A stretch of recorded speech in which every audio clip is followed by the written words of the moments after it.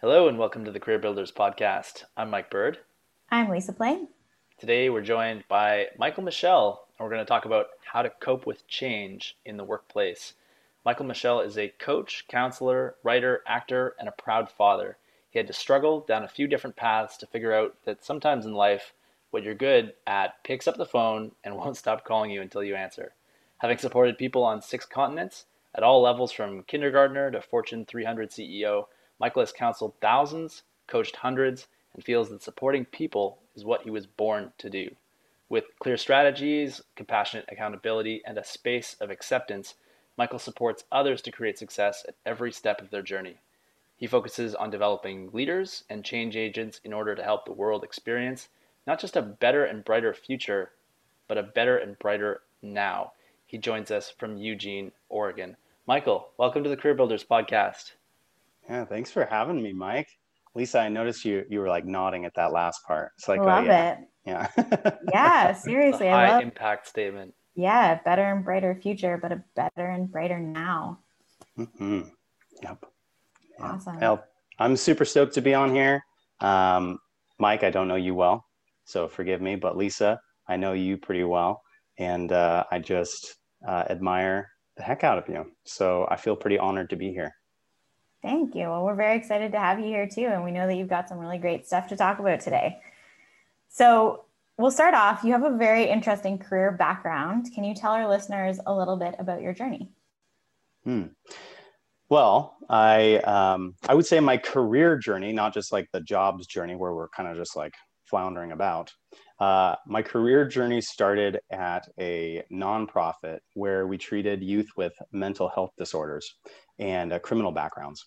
And I was a teacher for those programs, and I was making $11 an hour and seeing my classroom destroyed. One time someone somehow got bleach all over the place, having people yell in your face. Oh, man. I got punched and spit on once.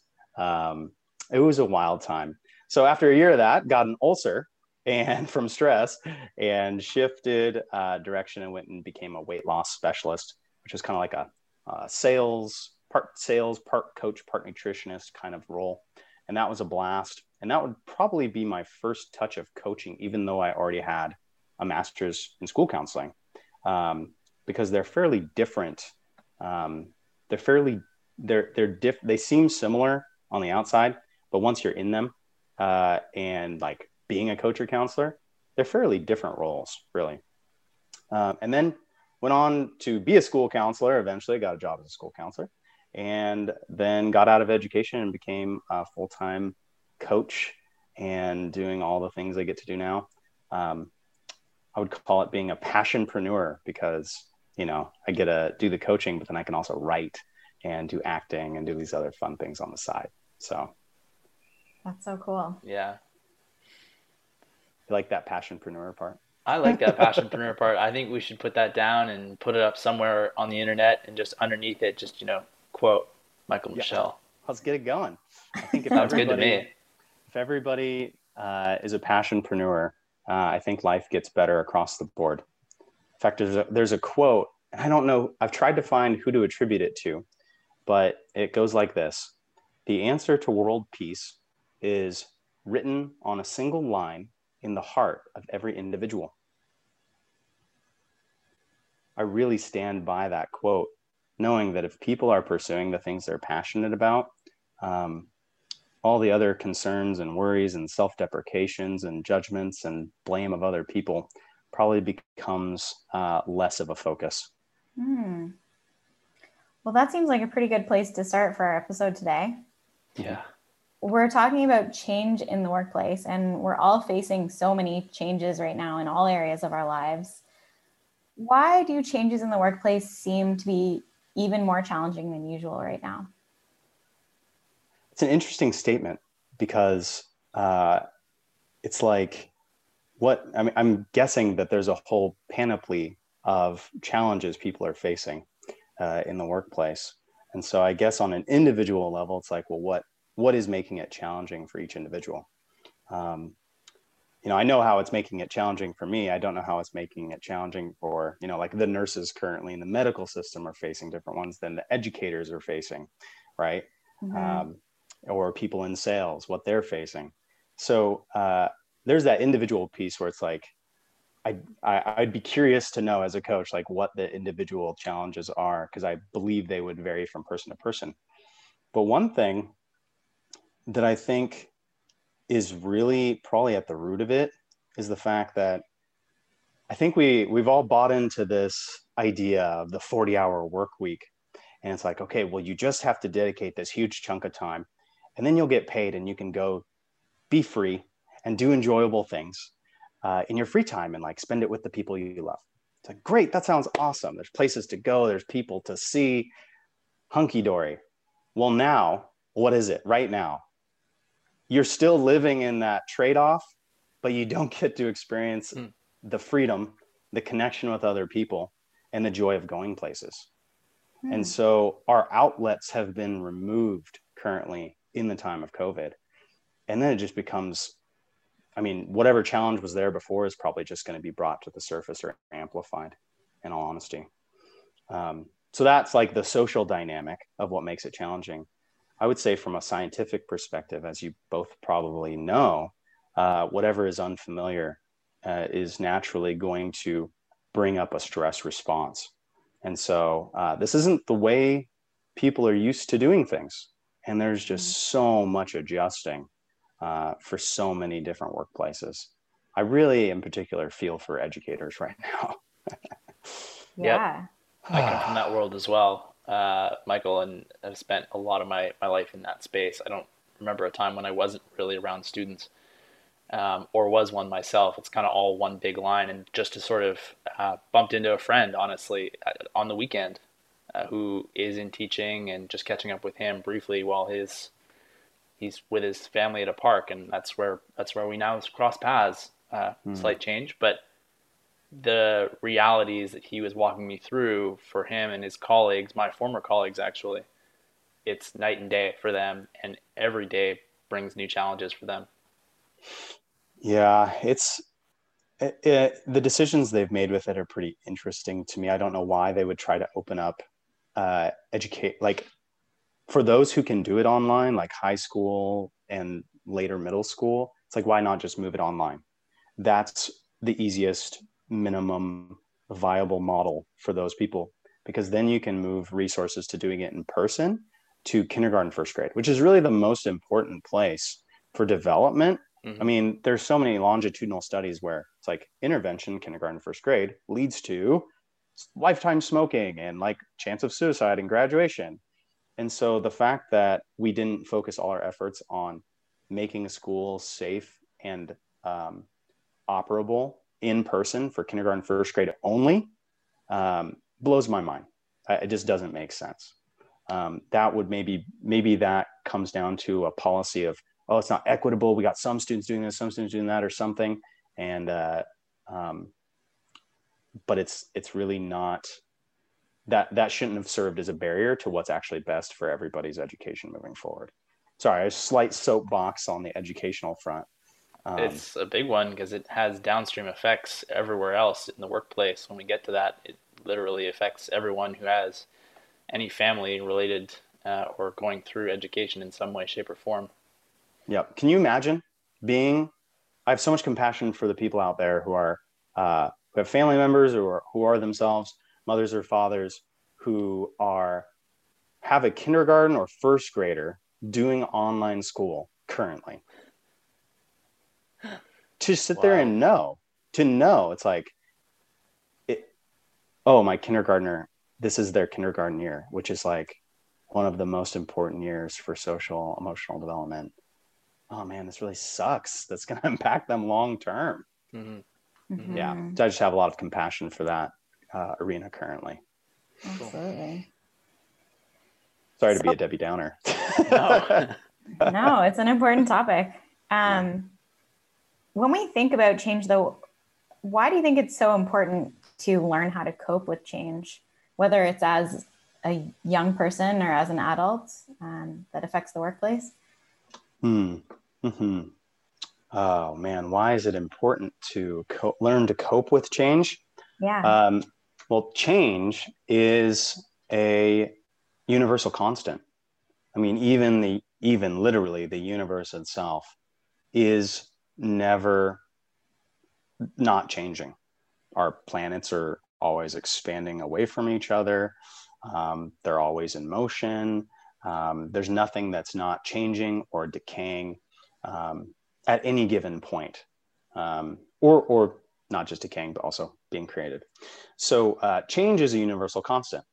If we don't learn skills to cope with something that is constantly occurring, then we just create constant suffering.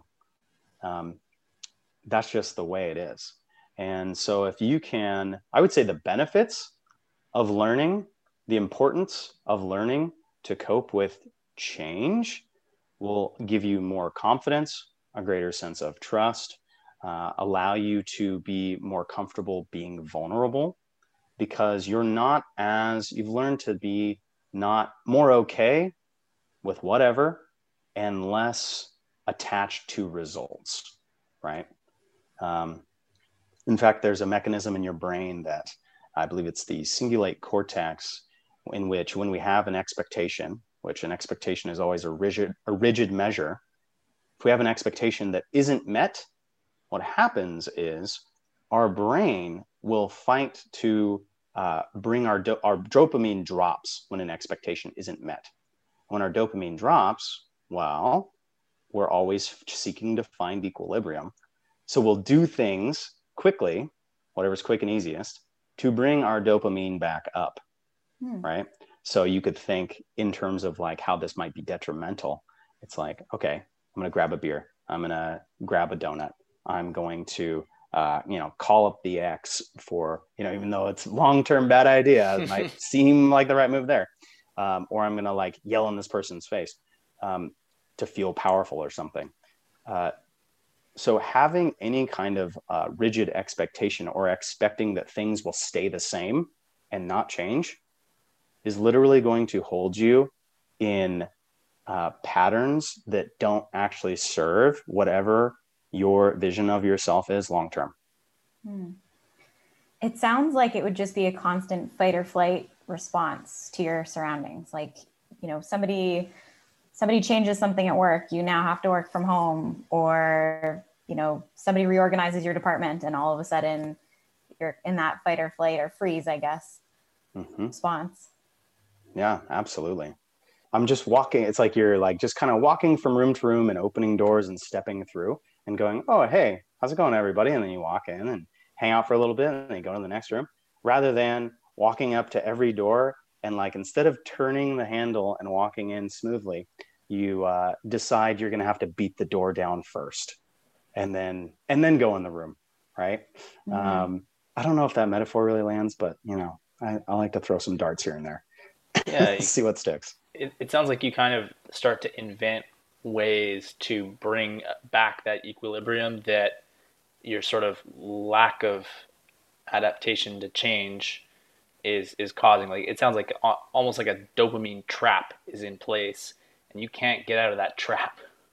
So something you just said, Mike, made me realize that Lisa's question, it's like, why is it important to cope with change? Well, everybody is always coping with change. It's not that we're not coping with change. So maybe the question is more accurate to be, why is it important to find healthy ways to cope with change? Because people, I would say a significant amount of the negative things we see people doing are probably in response to things changing. That's a great point. Makes total sense when you put it that way too. Cool. Let's dive into that a little bit more actually. So when you think about someone who tends to struggle, let's say, with change, not to paint them too generally, but someone who struggles with change versus someone who thrives or maybe copes with change more effectively, what's the difference that you see between those two sorts of people or approaches? What's the difference between those people? Like, as in, what qualities does one person have over another, or what's the result of having it or not? What's like the what's the mindset or how they think or the attitude that they have toward change and coping with change that leads to one being sort of stuck in frustration and unable to sort of reconciliate Mm-hmm. their challenges versus Yeah. someone who does that a lot better. Yeah. I would say definitely acceptance. 100% it is acceptance. And really, that's really rooted in self-acceptance. Hmm. My definition of acceptance is uh, what is, okay, the objective world that we live in, and the feeling tone that it's okay. So it's like, this is what is, and that's okay, right? That's acceptance. And not just at like an intellectual level, like, oh yeah, I get that concept. But when you can actually say that and feel it in your bones, in your body, that's experiencing acceptance, right? Hmm. So someone who, you might see like indecision or confusion run when someone is looking to make a choice. Okay. So people who work have experienced this where it's like, oh, I don't know what to do or what to say. And, uh, and this is a very general broad stroke of the brush. Okay. If they accepted themselves and were accepting of the situation, they would just pick a fucking path and do it and be okay with the results, Yeah. knowing that no matter what, they'll be okay. Because life is about trial and error, right? It's not just about finding who you are, but about finding who you are not. It's not just about finding the right path, but taking a quick jog down the wrong path to realize, oh man, this is not the path for me, right? So uh, if you can look in the mirror and know, like, okay, I just lost my job, or I just went through a breakup, or I didn't land this deal with this client, or I didn't meet my quota. If you can look in the mirror and be like, I'm okay. This is just what's happening now, and that's okay. And really experience it and feel it, that you are actively practicing acceptance, and you'll have more trust, not just in yourself, but in the choices you make in life. And it just frees up your energy. I mean, who likes, raise your hand if you like suffering about choices big and small, ones that matter or don't. It's like, wouldn't you just love to be that confident person who just goes, you know what? I'm going to eat the pad thai. Not like Yep. which one do I? That's something I've actually struggled with. So I know it intimately. It's like, oh man, is it the pad thai or the pumpkin curry? Which one? They're both going to taste amazing, and if they don't, you won't care. You'll be full, and then the meal taste will be gone in an hour or 20 minutes, whatever. Just pick something. Quit wasting your time. I honestly give myself 1 minute to decide now. I'll just be like, 1 minute to decide. What is it? Hmm. That's awesome. That's a I good think Yeah. exercise. yeah, I think that's so relevant to career decisions too. So many people get so stuck worrying about if they're making the right choice. And yeah, it's important to really know about yourself and know what's going to make you happy or make you really not happy. But at the same time, if you constantly are killing yourself over every decision that you have to make in your work, it's definitely going to be challenging. I should just offer my services as like a flat fee every month. Anytime you want, call me if you're facing a decision, and I'm just gonna go, all right, you got 2 minutes, go.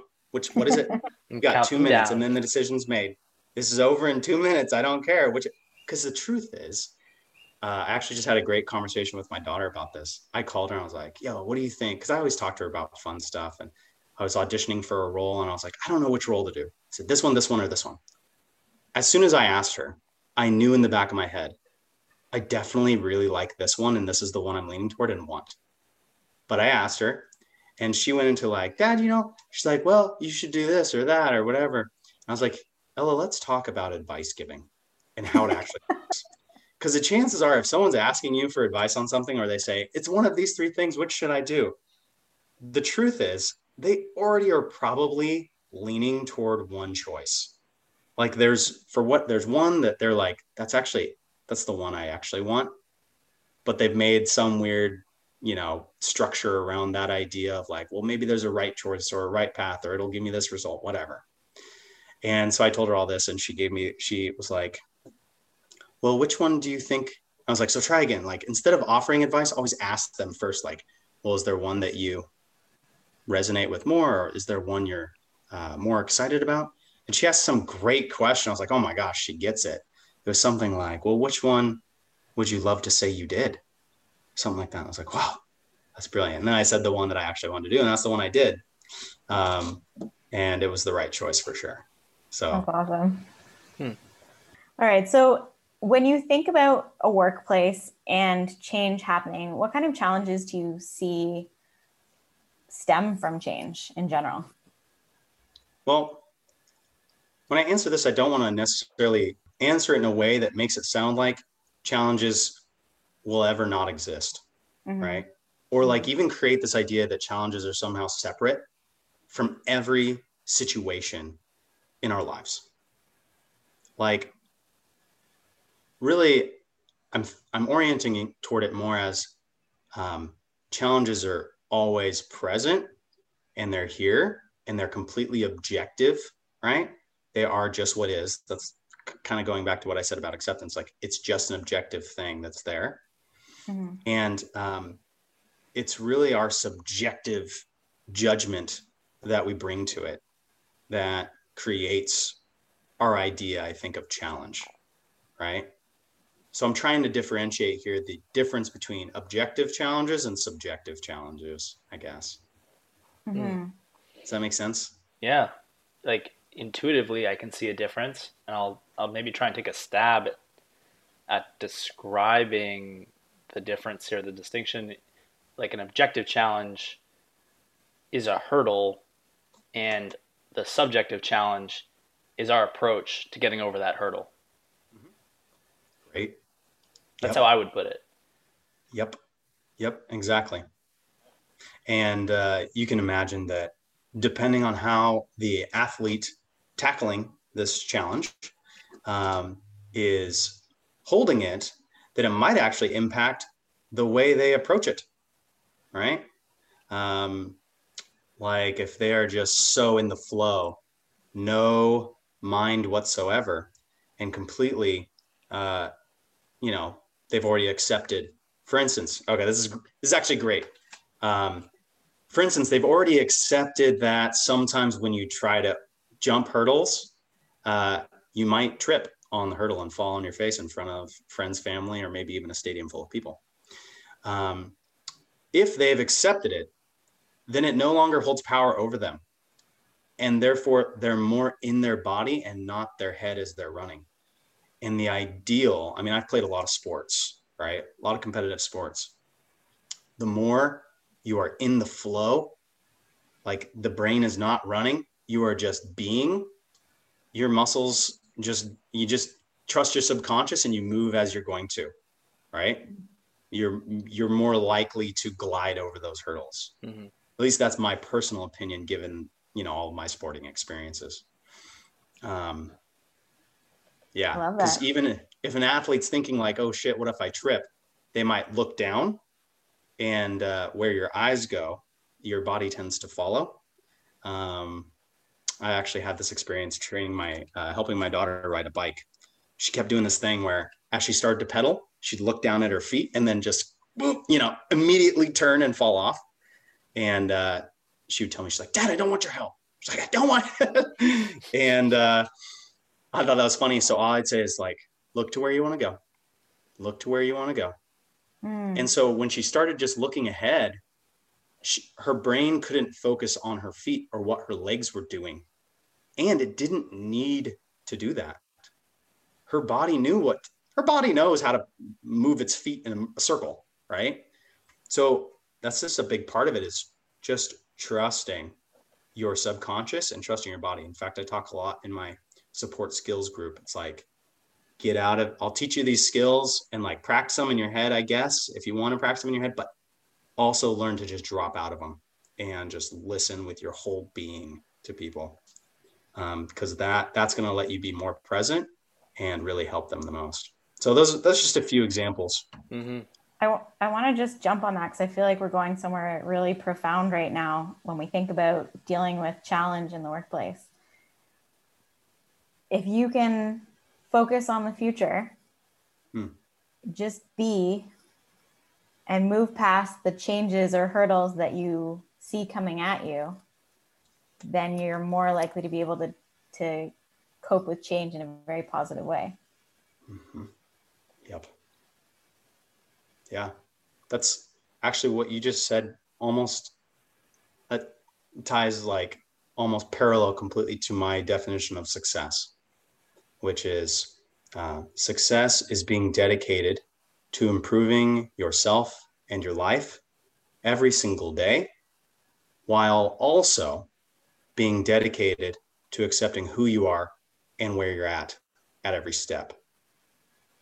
So as you both probably know or experience, people are typically better at one of those than the other.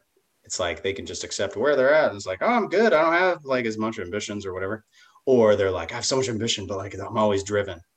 And I think true success, you could end up being one of those people who's like a millionaire and has all this like respect in the work community, business community, but they feel unfulfilled at the end of their life.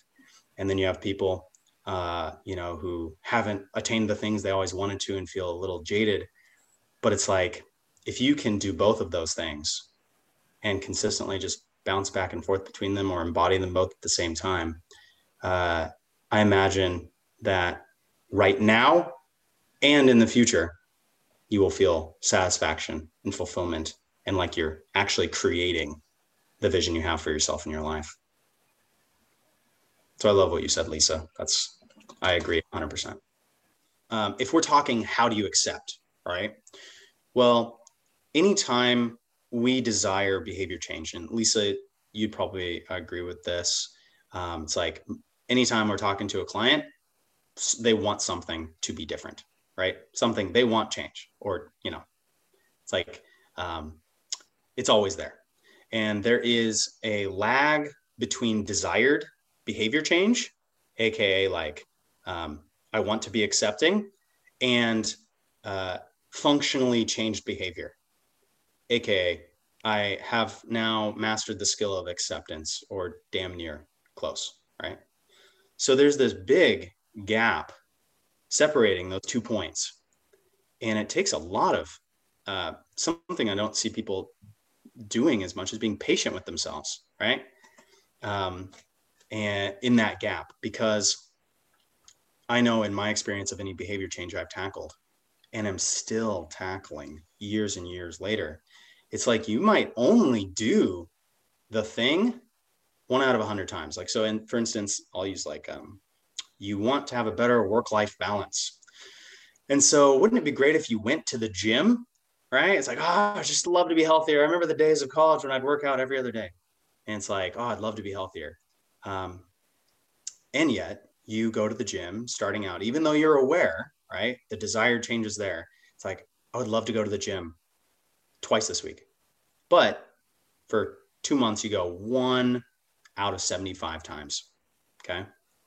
Well, some people might not be able to sit in that discomfort where they're aware of the desired change, but don't yet have it. Okay. So it takes patience and practice to be able to create it. But you just keep going. You keep dancing with the discomfort that the behavior change has not yet occurred. So, you maybe eventually a year later go 10 out of 75 times. And then 3 years later, it's at 40 out of 75 times. And then at some time in the future, and it might happen faster or slower for some people, depending on the behavior and the person, you're hitting 99% of the time doing what you say you'll do. At that point, you've not only functionally changed a behavior, you've changed a narrative about who you are as a person. You've created a feedback loop that it lights you up to attach your identity to is someone who can go to the gym when they say they will, right?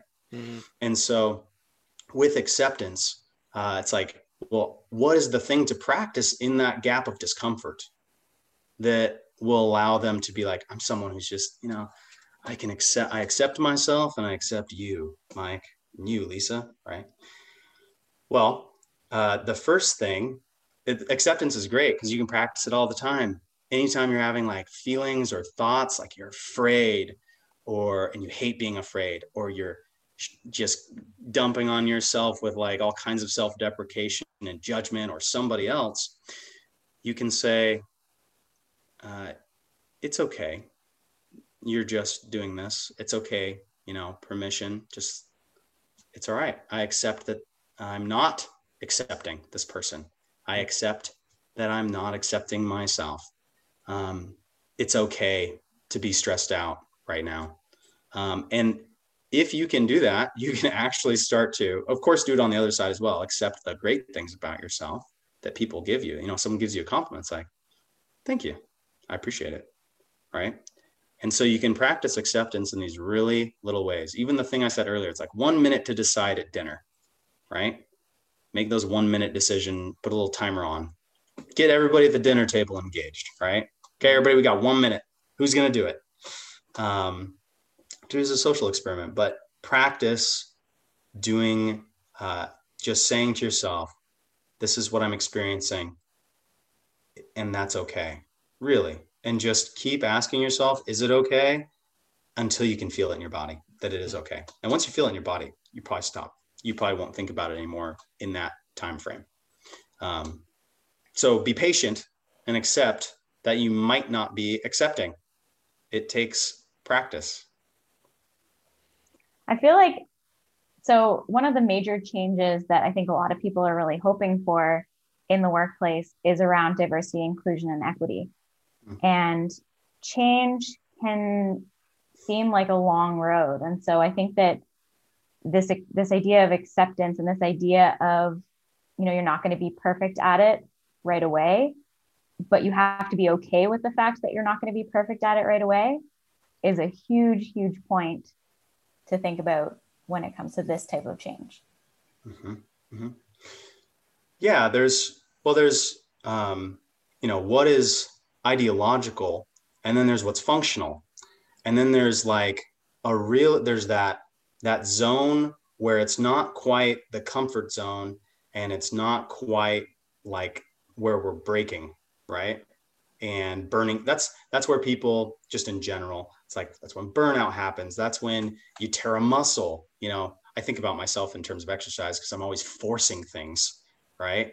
But in my old age, I've learned you can't force that. I'd rather be like nice and like limber as I lift weights or whatever. And so it's finding that sweet spot of progress. It kind of goes back to the definition of success that I promoted earlier. It's like you're always dedicated to improving while also being dedicated to accepting. And, acceptance in the diversity and inclusion world is, just in terms of like what's happening right now in America between conservatives and progressives, I understand the perspective of both sides, right? Not to say that I agree or disagree with, I agree with and disagree with all kinds of different individuals and all kinds of sides. I would say the majority of people are somewhere in the middle of that whole debate. And we only really hear news about the fringe 5 to 10% on either end. But something that where acceptance plays into that is acceptance. Why do people believe what they believe? People are going to believe alongside people who treat them well and accept them, right?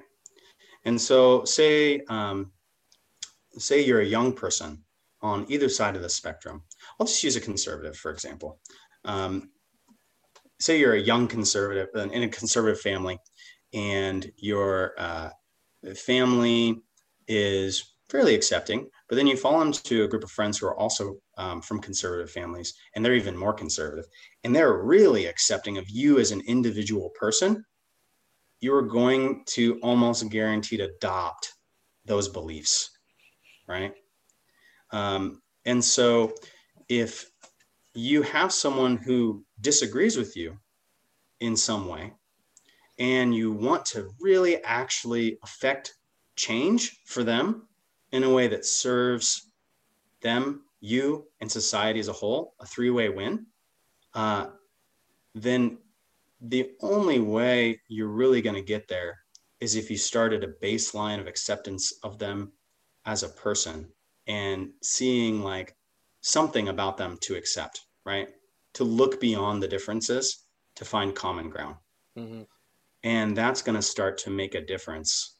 And they might feel like, man, this person accepts me and they have a different viewpoint. I maybe would consider entertaining their stance. And then they maybe go and say, hey, I met this guy. Not all midliners or not all progressives are complete idiots. You know, he was like a pretty cool dude or whatever, right?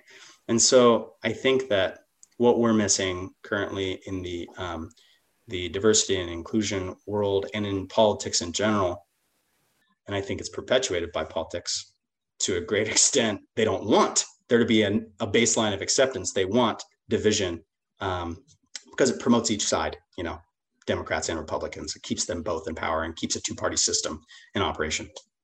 I mean, I have conversations with people. I was just having a conversation with a friend the other night who was like, I might vote for Trump. I might be a Republican, which I immediately, you know, point out. It's like, well, that would be hypocritical given you just said you want to vote for whoever's not a part of the two parties. And he was like, yeah, I know.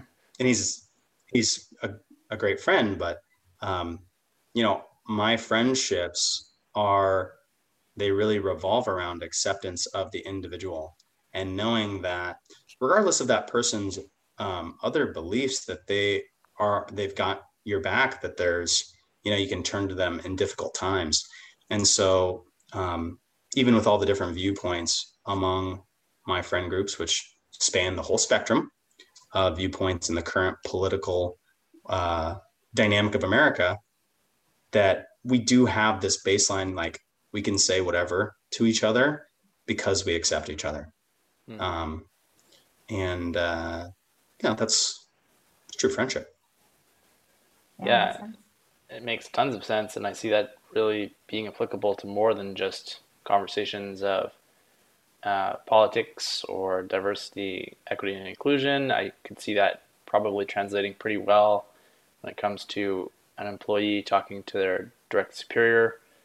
Even though there are some power dynamics in play there, the ability, I feel like, to kind of look a little bit past that to the acceptance point, to find and search out for that common ground and use that as the basis of your relationship and communication as opposed to a hierarchy. Absolutely. And in terms of like a manager, if that baseline of acceptance isn't there, it's just gonna cloud things up. Mm-hmm. Down. I mean, yeah, the managers I've talked to who do a really great job and evoke the greatest results from their employees, they self-acceptance, obviously, again, the root, like they've learned that skill, and they're accepting of the person, right?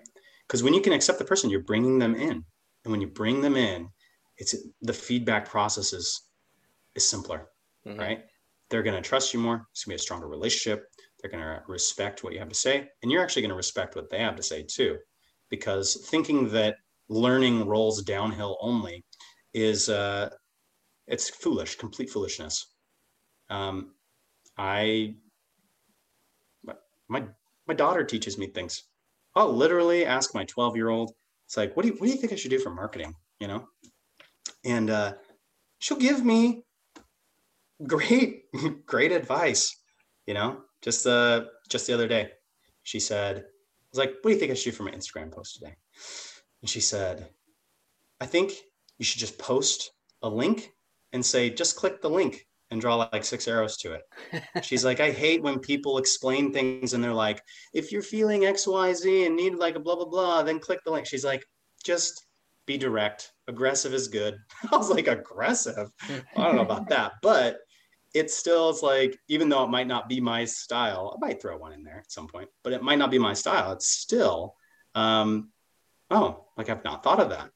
And here's a 12-year-old giving me a quick lesson on how some people think. Because she says, Dad, I use social media a lot, which I'm not a huge fan of, but it helps me, I guess, too, indirectly. But she says, I use it a lot. I know what I want to click and what I don't. I'm like, that's a good point. Probably more than me because I don't click on it. So, there we go. My market research. Yeah. That's awesome. So, Michael, it's really cool. First of all, it seems like you love to tell stories in many different ways. And I'm wondering if you might be able to share a few more stories of what you might call successful change or successful workplace change or successful professional change, things that come to mind for you that demonstrate some of the things we've discussed. Yeah, I've got 2 jump to mind. So just in terms of like a personal change, I used to be like 10 years ago, literally, a decade ago, I was 24. I was 240 pounds. I was pretty unhappy in a marriage that neither person wanted, right? Like it wasn't working. And I owned a home I didn't really want, had cars I didn't want to buy, pets that I actually had not. I wanted one of them. I had to call my wife at the time and say, hey, do we have enough money in the bank for me to buy an Arizona tea? 99 cents, right? That's the desperation level there. This was during the Bush recession. And I just remember I was changing my 1.5-year-old daughter's diaper one day, and I looked over in the mirror and I was wearing like a blue robe. And I was like, oh, good Lord, Michael, what happened to you, man? What is going on here, buddy? This is not you. It's just not. And so I started making all these changes, and, guys, we ended up getting a divorce. I lost 60 pounds. I got really into counseling. I am not in debt. I've got school debt, but who doesn't? And I'll say this, I can buy as many Arizona teas as I want when I go out now. I actually just had a conversation with my daughter's mom, the person who we didn't want that. We had a great chat today, and I was like, I just really appreciate how far we've come. Like, just had a good conversation. It was like appreciation toward each other. And it took work, but that was just, and here I am now. I've got doing acting. I'm getting to write all the time. I've got my coaching programs. Love my daughter, and I have good friends. It's just, it's super cool to be able to look at what can change over the course of a decade. As far as a professional change, so when I grew up, I was the red card every day kid. I was getting in fights in like first and second grade. I would never raise my hand. I probably had ADHD. In fact, I remember one time the counselor coming in and giving us like a hand raising lesson. And I remember thinking as like a first grader, is this for me? This is for me. Like this is for me. she's doing the whole class so that I learn it. Cause I know, because I've done it as a counselor. It was just terrible, really rough on the self-esteem, obviously. And as a school counselor, it was my goal to get rid of card systems. So there's one of the schools I worked at was like yellow, red, green, and a black card was like the worst. I was like, a black card? Gee, many Christmas, let's get rid of this for sure. And teachers came up with this clever thing called a rainbow chart. It's like, oh, we aren't doing a card system. It's a rainbow chart. Pretty much just the colors are better. It's still used as a way to demerit kids who aren't doing the right thing. So I got trained in this behavior development program. And if you're doing behavior management right, you call it behavior development, because that's ideally what you're evoking in kids. You're developing the behaviors you want to see more of. And I promoted it and tracked like data for classroom distractions and interruptions, and implemented it at the elementary school.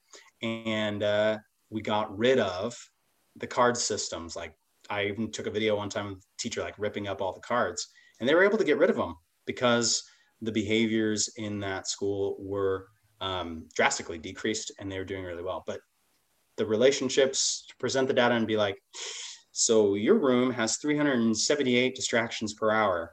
This teacher who's implementing the system without cards has 12.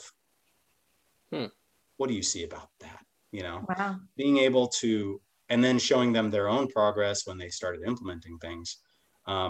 It was not comfortable, especially as like a young school counselor, working with educators who'd been there 20, 30 years. But if you can really dedicate yourself to something, track the data, show what you're doing, show the benefits, and just stick with it, you can make an impact. And for me, it was also obviously very sweet because, I knew those kids weren't getting that red card. And my daughter had red bears, green bears, yellow bears, and she was getting red bears all the time because, she'd listen for 50% of the teacher saying, then she'd start on the assignment. She's like, but she'd miss the directions because she'd start before that. It's just, lots of different kids in the classroom doesn't mean we need to demerit them with red bears. So that was a personal change in my career that I really was proud of. Cool. That's awesome. Thanks for sharing those. So we like to talk a little bit about fun when it comes to work, because we believe that there should be some level of fun, whatever that means to you. So what would you say is the most fun that you've had in your career so far? I would say the most fun I'm having is right now. I get to just solve creative problems every day and figure out how to do things differently or in a way that really relates to people. I'm getting to help people create amazing things.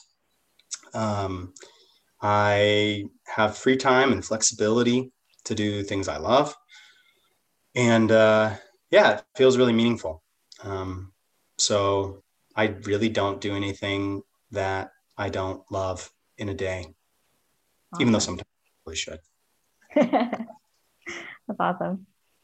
All right. And what would you say is the biggest risk you've taken in your career, and how did it turn out?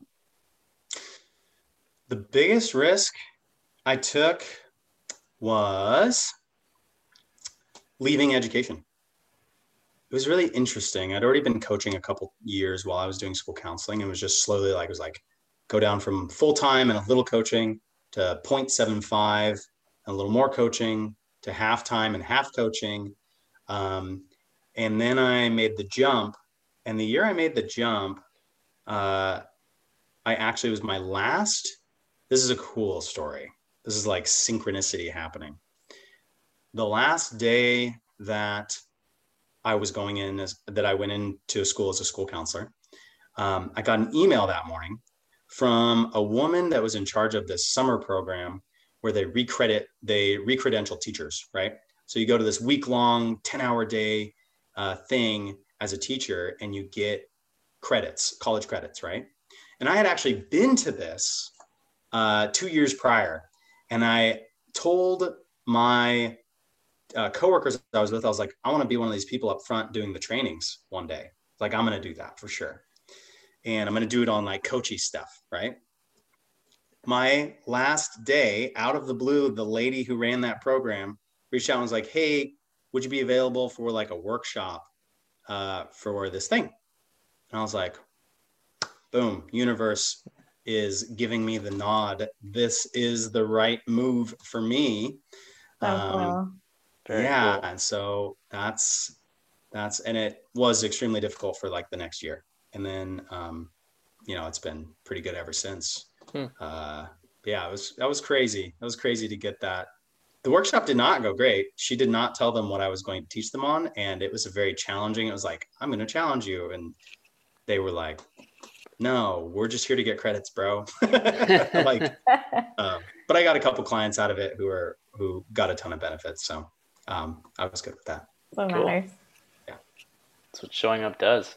What would you say is the best piece of career advice you've ever received?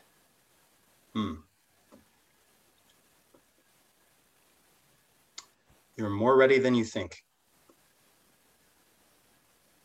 Love it. There might have Yeah. been you are at the end of that. I'm not sure. You're more ready than you think you are. You're more ready than you think. Either way, great advice. It lands. Yeah. Had a big impact on you, eh? Yeah. I actually, believe it or not, got that more recently, and it was in regard to acting. Cool.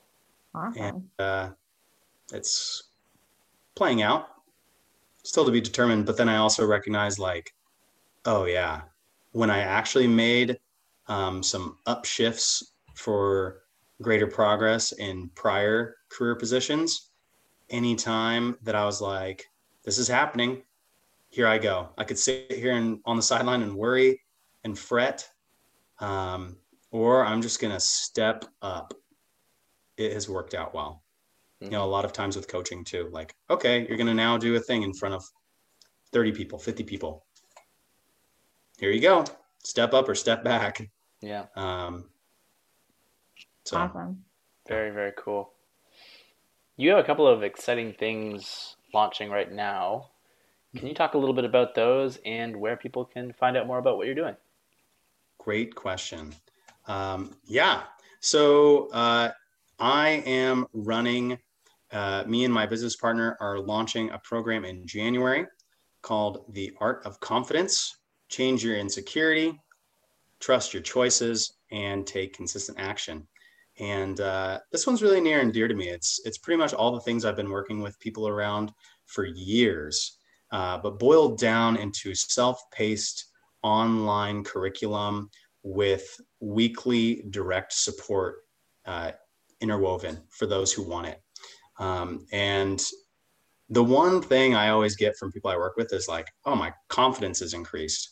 And I realized that that's actually my change journey, as I was not confident 10 years ago. And now, you know, I often get the feedback that I'm very confident. So I realized it was a very synchronistic thing for us to do a program around. And that's actually the only program we're doing right now. I have that other one I mentioned, The Art of Relating, but that's only for people who've gone through coaching with me and have an interest in learning how to really think in the terms that I think in and support people in the way that I support people. So that's kind of like a program after that Art of Confidence for anyone who's ready for the long haul with old coach here. But yeah, that's it. And you can find me at michaelmichel.coach. That's Michael, Michael, and Michel, Michel. There is no LE at the end, just Michel. Looks like Mitchell. michaelmichel.coach, or my Instagram is michael.coach.michel. And we are currently enrolling for the Art of Confidence. So if you're interested, hit me up and I might give you a little gift if you mention Lisa or Mike's podcast here. Cool. Yeah, you can definitely put some links in place for that for our dear listener to tune into and go find you after they're done with this episode. Cool. Thanks. Lovely. Thank you very much. Sweet. Michael, it's been an awesome conversation with you. One of those moments where we just get to jump on and have an idea of where we might go in the conversation, and it turns out that we visited some pretty cool places and covered some pretty amazing ground. So thank you for all of that. Oh, my absolute pleasure.